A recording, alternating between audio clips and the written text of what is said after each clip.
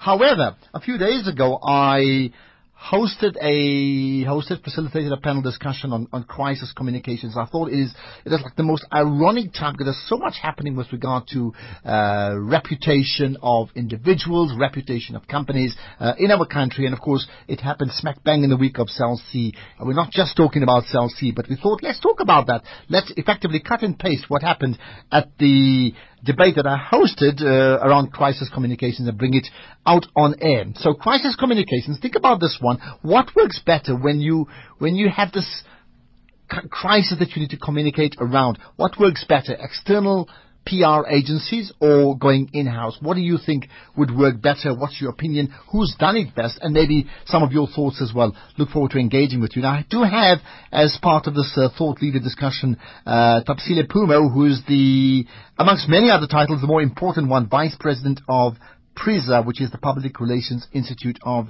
South Africa. Good chatting to you then, Thabisile. Thanks for coming in. Good morning, and thank you for having me on your show. Good. Well, maybe it just be your show. You never know. Depends on how you come across today. So people are listening, right? Let's talk about just first of all the broad question.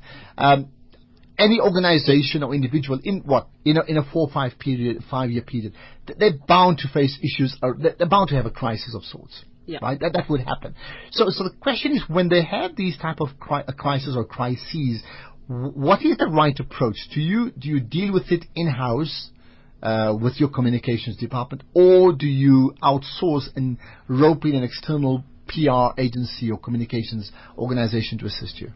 I think firstly, let me state the fact that crisis communication is a critical component of a communication strategy of any company. So in what you are setting up, whether in a company, is to create systems in place that you could call them alert systems, where you know what are the issues that could create crisis for you. So if you're in an environment where there's a high risk from a safety perspective, you need to work on scenarios that should, for instance, that happen. How will you So mining, I know you played in the mining space. Exactly. Mining disaster, loss of life, what happened? That you plotted in, but you could also, similarly, if I go to the mining industry, plot social protests, for instance, because you know the issues of mining, of communities around mining. So those are the inputs that goes into your communication strategy, and your crisis communication strategy begins to map what would be the possible scenarios or how the disaster will play itself out in all those spaces. So you do basically role play. You have to role play it. So in times of calm, you are able to begin to say, should there be a disaster? Because your level of readiness is important in dealing with a crisis.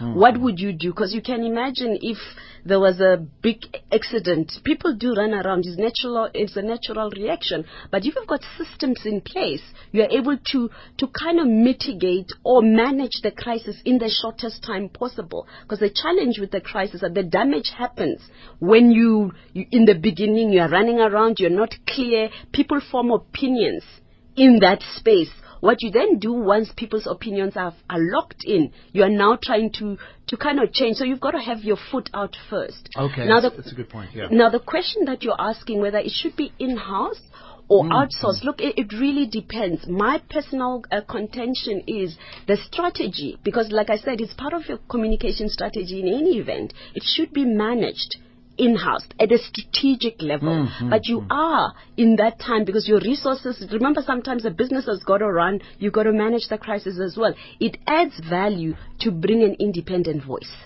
That voice could look at your strategy, but it will also assist you at a tactical level to deal with these many things that will be happening during the crisis. And that independent voice you talk about, would that happen before the crisis or during the crisis?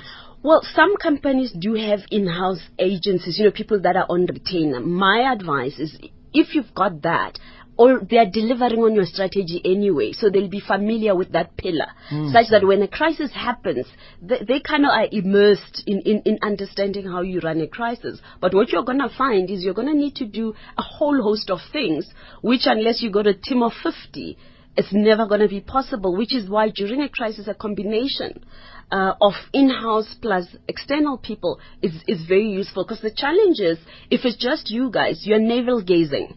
You are seeing the crisis from within, whereas there's someone else who says, look, I'm not involved in it, I don't understand the dynamics enough, but I can reflect for you from the outside what we see. Because remember, when you have a crisis, the attack to your reputation gets heightened. Companies own the brand, they run brand management, but they don't own their own reputation. A reputation is how they are perceived by people out there. So that is owned by the public. It's owned by the public. Hence, I'm saying that external view actually kind of helps you, because I would want to believe, if I'm representing PRISA, I would want people to have this understanding of who we are, but that is not what I own. All I can own are the inputs that will enable them to have a positive view of us. Okay. In fact, we asked that question, and you can comment as well. There's a couple of comments we've had up front already. Clint Griffin saying, well, crisis communications need to be internal, quick, honest, and transparent. That's his view. In fact, what I did late yesterday, or sort of overnight, I also put forward let me just get that. In fact, we did a bit of a tweet poll, and this is interesting. And the options were, in terms of dealing with this, do you go in-house, external, a combination of both, or no need for spin at all? Now, the answers are, 52% says a combination of both, 15% says external PR, 7% says in-house, and 26%, which I think is pretty high, Mac, saying no need for spin. What about your thoughts as a listener? 0891 104 207, chatting to Thabisile Phumo, who is the Vice President of the Public Relations Institute of South Africa, talking about crisis communications and what's the options you need to be using when you're doing just that anyway. All right, so having said that, so in fact, if I can understand you're for both. You would say have the combination. You need a combination, because you need a perspective here. But why it's important that a big component of it needs to be in-house. There's a context to every crisis. It impacts on more than one aspect of your business. So therefore, having somebody in-house who understands how it will impact on the share price, it will impact on employee morale, it will impact on all your key stakeholders. And that information you can't outsource. There's no person because also, if you don't have an in-house component, and assuming the CEO of a company, we'll get to CLC just now, by the way, because we have to, assuming that person's not around at the time, then you may find 3-4 people in-house who are completely incompetent in dealing with it, because they actually don't know, because the entire thing has been outsourced.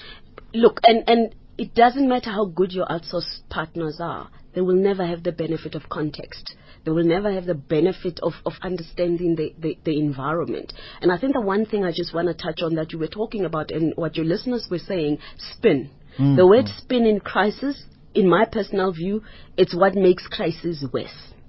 Okay. When you have your hands in a crisis, the truth, transparency, and being open is the only way out of it. Because if you try to spin it, the truth will unravel itself. And you will examples where people have made spin? Look, comes to mind and it's made it worse? I don't have an example that springs to mind right now, but I mean, I'll think about it as we engaging. But you know where one lie gets covered and another one and another one. By the time when the truth comes out, you are even in a worse position. Because if you are able to, what we advocate in crisis management is you've got to be the first voice out there.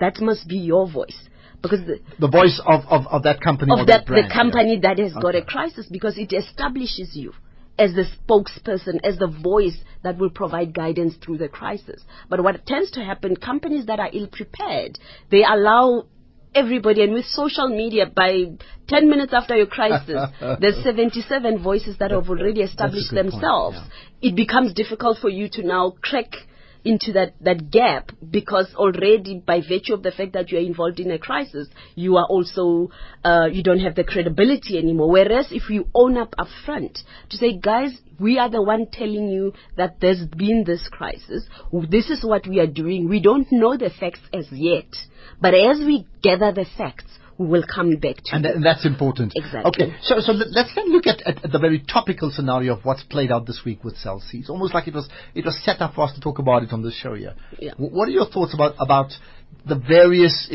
levels of interactions and touch points between Cell C from that very first comment by the CEO to where we are right now? Look, I think without knowing enough of the details in terms of what was happening at Cell C, part of this pre-planning that I'm talking about, you would also know as you send out your CEO or whoever is an important person in your organization, you look at their personality, you look at their ability to free flow, and you begin to kind of highlight some of those areas months up front to say, look, when you're going to talk as Cell C, this is our script. These are the things that because you assume a corporate persona. And I think when I look at the Cell C situation, I'm almost tempted to separate the CEO of the office of the CEO of Cell C and Mr. Jose. So the office can be any person. It could be a new CEO whenever, but the person is the person. Exactly. Jose dos Santos. Yeah. So and I'm saying, if without actually offering what I call a bus stop advice, if I was Cell C, I would have actually understood this crisis in the context of Cell C, the brand, because he didn't go to an interview as a guy who loves, like they've subsequently said, he's very good to the women in his organization, is a very good guy. Granted, he's a good guy, and look, we cannot even judge him for his personal comments, because Absolutely. all of us have got oopsies in our own environments, and that's his personal oopsie. But in this case, he made an oopsie on the platform of the office of the CEO of Cell C. And for me, I personally feel they didn't understand that. That, that is a great guy, we all agree, but he was talking as a CEO of Cell C. When you say they didn't understand, you're talking of Cell C. And I'm as watching it from the outside. Okay, but you think they didn't understand it after the event or before the event? Look, I think before the event, the best you can do is, like all of us do, is to prepare scripts for our CEOs when they go to interviews. In fact, previously some of us would even go with the CEO to an event such that when he's in a media platform, when that thing happens at that point in time, because you are part of that situation where you are working with him, you can actually clear it up front then. But unfortunately, in this case, obviously it played itself out in a very different context. I still contend they could have handled it better by understanding where the context is located. It wasn't so much about a great person that he is, but it was about the damage. Okay, because if I can recollect, just loosely, he used that phrase called bitch switch, talking about how women sort of argue with each other. He also made the point that the male staff are very, very happy at Cell C because they ensure they sort of hire people that are very beautiful, and that sort of works with the productivity. Okay, it's something that many other people would talk about at many other places. But it's certainly come across as what? Men taking advantage of women, or men expecting women to be dolled up in a certain way to get a job. Is that how it's come across for you? Look, I think what he's outlined, if we all are being fair, he's reflected what is a view held by many in society. What I'm really grateful for with the Cell C crisis is, especially for working women, he has, in a very bad way, brought a very serious topic to the fore. So if we honestly were to move away from how he phrased it, I think the opportunity exists for us to begin to talk about those very important issues that he raises, because those are the issues that begin to tell us what are the systemic barriers that are preventing women from reaching their potential in the workplace. So I think I'm hoping that as Cell C helps itself out of this crisis, it can begin to help South Africa to begin to talk about this serious issue. You remember the crisis we had on racism earlier on. Absolutely. We were able to bring the issues to the fore. You can blame whoever raised it.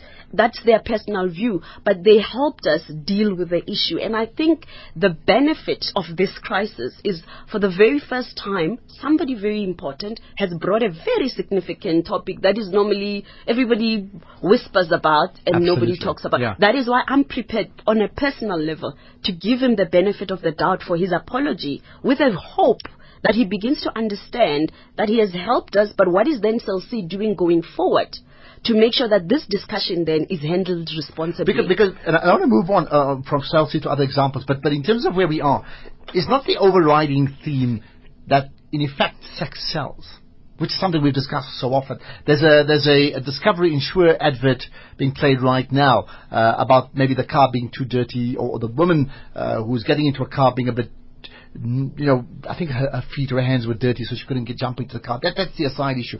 But she's certainly dolled up and dressed up in a way that suggests, wow, stunning woman. Now, doesn't that theme come through far more often than what the LC guys said? Look, that is why I'm saying an established theme. It's an established theme. We can beat him up for him having said that, but actually he reflected what a lot of people are reflecting in various ads.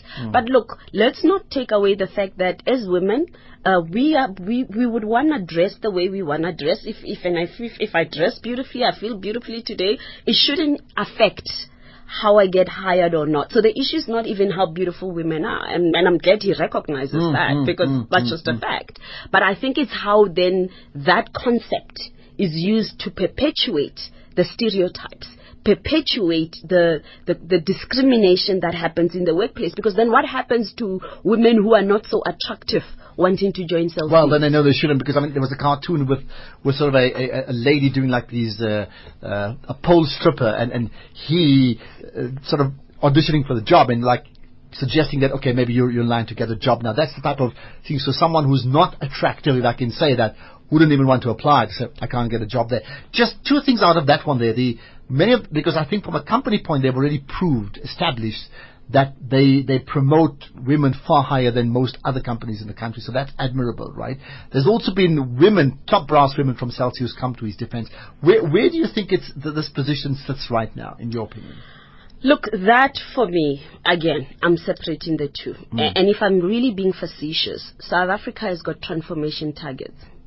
Cell C, like any other company operating in this country, would have had to appoint those women that they brag about. So because of the targets. It is the targets anyway, but also logically, in a population where you've got more women than men, I'm happy that they're beginning to recognize that in future, they're not going to have a lot of men serving those positions. So for me, it's a logical step, but it's also pushed by legislation. I'm glad that they are excited about the fact that they're doing the right thing. In fact, it's for them as a business, not necessarily something I mentioned. I mean, there's a business imperative. There's also a legal imperative, but it's not something to brag about. Once it's done, you're actually correcting an injustice in the past. My point exactly. Okay, let's get some quick calls. If you do get on short and sharp, please, you need to put your headphones on. Sorry for that. We are chatting to Thabisile Phumo, who is the Vice President of PRISA, which is the Public Relations Institute of South Africa, talking about crisis communication and how do you handle that. Do you deal with it from an in-house perspective, or do you actually hire an external PR agency to assist you? Zondile from Port Elizabeth, go ahead. Hi. Ashraf, good morning, and good morning to your guest there. Thank you. Thank you. Two questions for me. Ashraf, if she could at the end of the conversation just leave her details, that is if she's willing for other people to engage her, even if her services are publicly available. My two questions. The first one, would she consider what the ANC has been going through, especially in relations to Zuma, to have created a crisis? And if so, does she feel that the ANC has been able to manage the crisis well? I must also add, Ashraf, let us say ANC and the state, because those two seems to be inseparable. So does she feel the ANC has been able to manage their crisis well, and has the state been able to manage the crisis well? The second question is, what happens if a company is operating in different cultural environments? Okay, that crisis management, is it a one-size-fits-all, or must that response then be tailored to suit the cultural environment? Okay. I've got that, Zondile. Thanks for that. Interesting. By the way, I'll bring it up as well even later with the guys from Nando's, because they're a South African company that's absolutely global, and I can't see how their ad campaigns in South Africa would be as relevant to other countries. How do they adapt to that? But okay, just your thoughts on that. It's an interesting point. I mean, government, from the president to the Guptas to the finance minister, that's been an ongoing thing for 3 months. What's your thoughts about how that's been handled? Let me start by the second one, because I think the presidents and the ANC issue is a topic on its own. I'm sure Mzwandile would appreciate the fact that communication is context specific. So therefore, even when you're dealing with a crisis communication, hence I was saying context is everything earlier, and my advocation for internal people who are immersed in the context, the cultural environment in which the business is operating. So therefore the framework is the same. However, how you use the framework depends on the context within which you find yourself. So I think that's the long and the short of it. Look, I'll have to reflect this as a South African. And again, you probably begin to understand that my notion is there is the person and there's the office of the presidency. So if you look at what has happened with the ANC thus far, I personally begin this very, and perhaps there's recognition, but it's not as overt, of the fact that the crisis is with the rest of the country. The reputation that is at stake is not necessarily of the president, the man, is of South Africa, the country, because he is representing South Africa, the country. And at that level, and if I'm looking at it from a crisis communication point of view, I'm personally disappointed at the fact that the South African government communicators have not risen up to that realization that yes, there is an ANC issue that they can deal with behind the scenes, but the brand that is being damaged is South Africa Inc. Okay. And that is the brand they are supposed to communicate with, because our president is the president of a country who happens to just be He's only important because he's the president. Exactly. In the context. Because he's our president. In the context of this crisis. I think that's a good point, yeah. In fact, there's a couple of comments. Clint Griffin saying your guest speaks beautifully, of beautiful things. Spin is bad. Consumers can smell spin, and there's a whole lot more similar ones. I want to just pick up one of the things from a colleague that we had. If I can find these things, of course these things take a while. I'll get to that in just, let me see. In fact, Solly Moeng, who was part of the panel we had the other day, saying we should distinguish between crisis management and crisis communication management. What do you understand by that? Well, if you look at it classically, crisis communication is a component of crisis management, because there is a business continuity element to a crisis. So let's use, for example, a train accident. There is the elements of emergency management, making sure that, bodies get recovered, systems get... So there is that element. And the crisis communication is actually mapping that process. So on the point, and I use a train accident, that a train accident happens, there will be emergency services people and all sorts of people. The communication people come in the beginning of the crisis to communicate the emergency elements of the crisis, to try to settle the environment, and then move on to the bigger reputational issue. But if they understand crisis communication already at an emergency communication level, they are thinking reputation, not just ambulances are on site. They are already communicating, understanding what does it say about us? Yeah. Exactly. That's what happened with the bridge collapsing at Grayston in Joburg, right? In fact, it's interesting. I'm glad that many of the colleagues who were part of the panel are listening. In Tsepo Matseba also saying, well, I would differ in that communications doesn't belong to the comms department. It is everyone's job, especially the CEO. Now this is an interesting point, that whatever happens, I'm wondering I'm asking you, who should then take charge? Should it always be the CEO or a spokesperson? Look, it really depends on the nature of the crisis. Let me first agree with Tsepo and actually outline the fact that anyone who's hired to do communication in any organization is the facilitator. You facilitate that different departments in your environment can communicate effectively. HR can communicate effectively. You set up systems, messages, and processes in phase. Very rarely are you the face of the communicator. You are the engine behind the communication of an organization. So there we are aligned. There will be cases where perhaps you'd be a spokesperson simply because you are able to consolidate everybody's messages. Now, who should communicate in the crisis? In my personal view, it really depends on the nature of the crisis. Sometimes some crises are so significant that if the CEO doesn't feel it important to stop and acknowledge, then it's a problem. But remember, crisis is at different So who makes that decision again? Again, you would have had the pre-planning, but I can imagine when the crisis hits, you sit as an organization and you ask, how big now? How big would it be? And your positioning is based on that. How big now and how big And if the wrong person comes up front, it almost comes across as disrespectful to the public to say, you send this junior person with respect to talk to us about this national issue, for example. Yeah. Okay. Amazingly, we've only got about 2 more minutes to go, and we haven't even run through so many examples. I'm going to therefore allow you maybe on your own, just run through some of the examples that you have of examples where, in terms of this crisis communication debate we've been talking about, where it's worked and where it hasn't worked. I mean, and feel free to throw some names in as well. Look, I look at VW. You know, I mean, from anecdotal feedback, we hear they knew about this a year before it came out. And when you look at how I personally believe they badly managed this crisis, they are now sitting with a share price that has dropped, investor confidence that if they were not in the Porsche type group, I'm sure they would be struggling to actually. Okay, so you think they managed that badly? They did. I mean, because again, what should they have done? Look, when they found out themselves, if it's true that they found out a year ago, now you go out to the public, you say, look, this is it.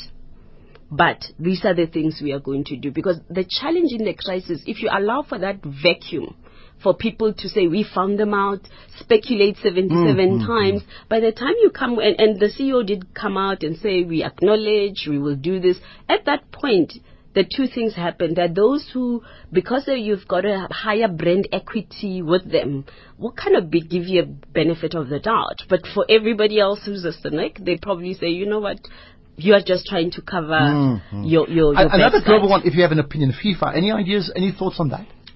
FIFA is I would not want to comment on it, because I also personally just think it's just one of those things where a global organization that I perceive to have global resources to deal with their crisis responsibly have just snowballed it from one to another. Again, going back to our session that says spin doesn't work. Because remember, the new guy came about and now something has come up with him. It's just one thing being uncovered after another. The value, if you are intending to manage your crisis, is to give out all the facts. It's almost like when you're caught stealing. Isn't it better to say, I stole a pen and a book and I'm sorry, and a cell phone, so that somebody doesn't come 6 months down the line and say, but you also stole a cell phone. So your acknowledgement wasn't... All right, two more examples maybe, just in terms of any of the universities handling what is perceived as an attack on them, whether it's BITS, whether it's been Rhodes or UCT or just so many others. Rhodes, of course, is very topical right now, but whichever, comment on any one of them that you feel you'd like to bring up. I think Rhodes for me is a good example where, again, if they had, and again, being a bus stop analysis, Rhodes knew that anything that happens is playing itself in the context of the turmoil we had with the students. You know, fees must fall and the rest. So that when the issues around this rape thing happens, you know, even when you first find the first incident, whoever is dealing with these, your communication or your reputation management has got to locate this thing in the context of the bigger issue. They should have. You think that they didn't do that? I don't think they did. So now this thing has spiraled out of control, because this was happening in the melting pot of heightened student activism. Anything was a trigger point to the students. So if you deal with something like this as business as usual in an unusual context, is that issue that I'm saying. That's a good point. Yeah. Let's talk about business unusual. Just your thoughts on how the Guptas are responding to being under attack. Are they responding? Well, tell me. No, look, it's very difficult to comment in politics because I'm not a political commentator. But as a, we're talking just brand communication. As a brand person, I mean, my question: are they responding? Is exactly that, in a sense that from the outside they don't seem to have a coherent a crisis management strategy. But remember, I think we also need to understand that their issue happens in the context of a bigger issue, which is South Africa Inc. You know, if state capture, it wasn't an issue of state capture where they've got to convince the rest of South Africa to believe them, for argument's sake, I think that it would be an easier. So they're in a very difficult situation. It's not just banks deciding not to have their business because there was some fraudulent Smolanyana thing that happened. They are facing a very difficult issue. Again, it goes back to that issue where I'm saying I would want to believe that the government would look at the current crisis in the context of who is offended by it. It's not just a few commentators. It's against the rest of South Africa. Okay, that's a very important one. Just one final point from you. Any other issue you want to just bring up? Look, I think the most important thing for me is you will never be adequately prepared to handle a crisis. But I think you need to kind of think about it, because most of the scenarios that manifest themselves in a crisis are scenarios that we know about. And therefore, organizations should at least have a minimal level of preparedness so that they can react quickly. Because the challenge with some of the cases, and almost all the cases we've seen, they took their time. But in an environment where there's social media, a couple of years ago, you were waiting for the Star to be published tomorrow morning. A day later, a week later. So, you still have some opportunities. Right now, it goes on Twitter almost immediately. So I think bottom line here, and let's leave it at that. Thank you so much for your time. But bottom line here is that whether you're this big, multinational, whether you're a small corner store business, perhaps have a discussion with your colleagues, even a store of 3 people, to say, do you have a crisis communications plan? And that's what you're suggesting. Exactly. And are you working that plan? And you need to be doing that as well. And lastly, before I go, is to say spin is definitely out. It's been out for a long time. Okay, you've made that point. The spinning has stopped. Thabisile Phumo, the Vice President of the Public Relations Institute of South Africa. Appreciate you giving us your input as well. Okay, we're going to move on to other issues as well. In fact, talking about PR, there was the Prism Awards that took place a few days ago. We'll speak to 3 of the winners right after this.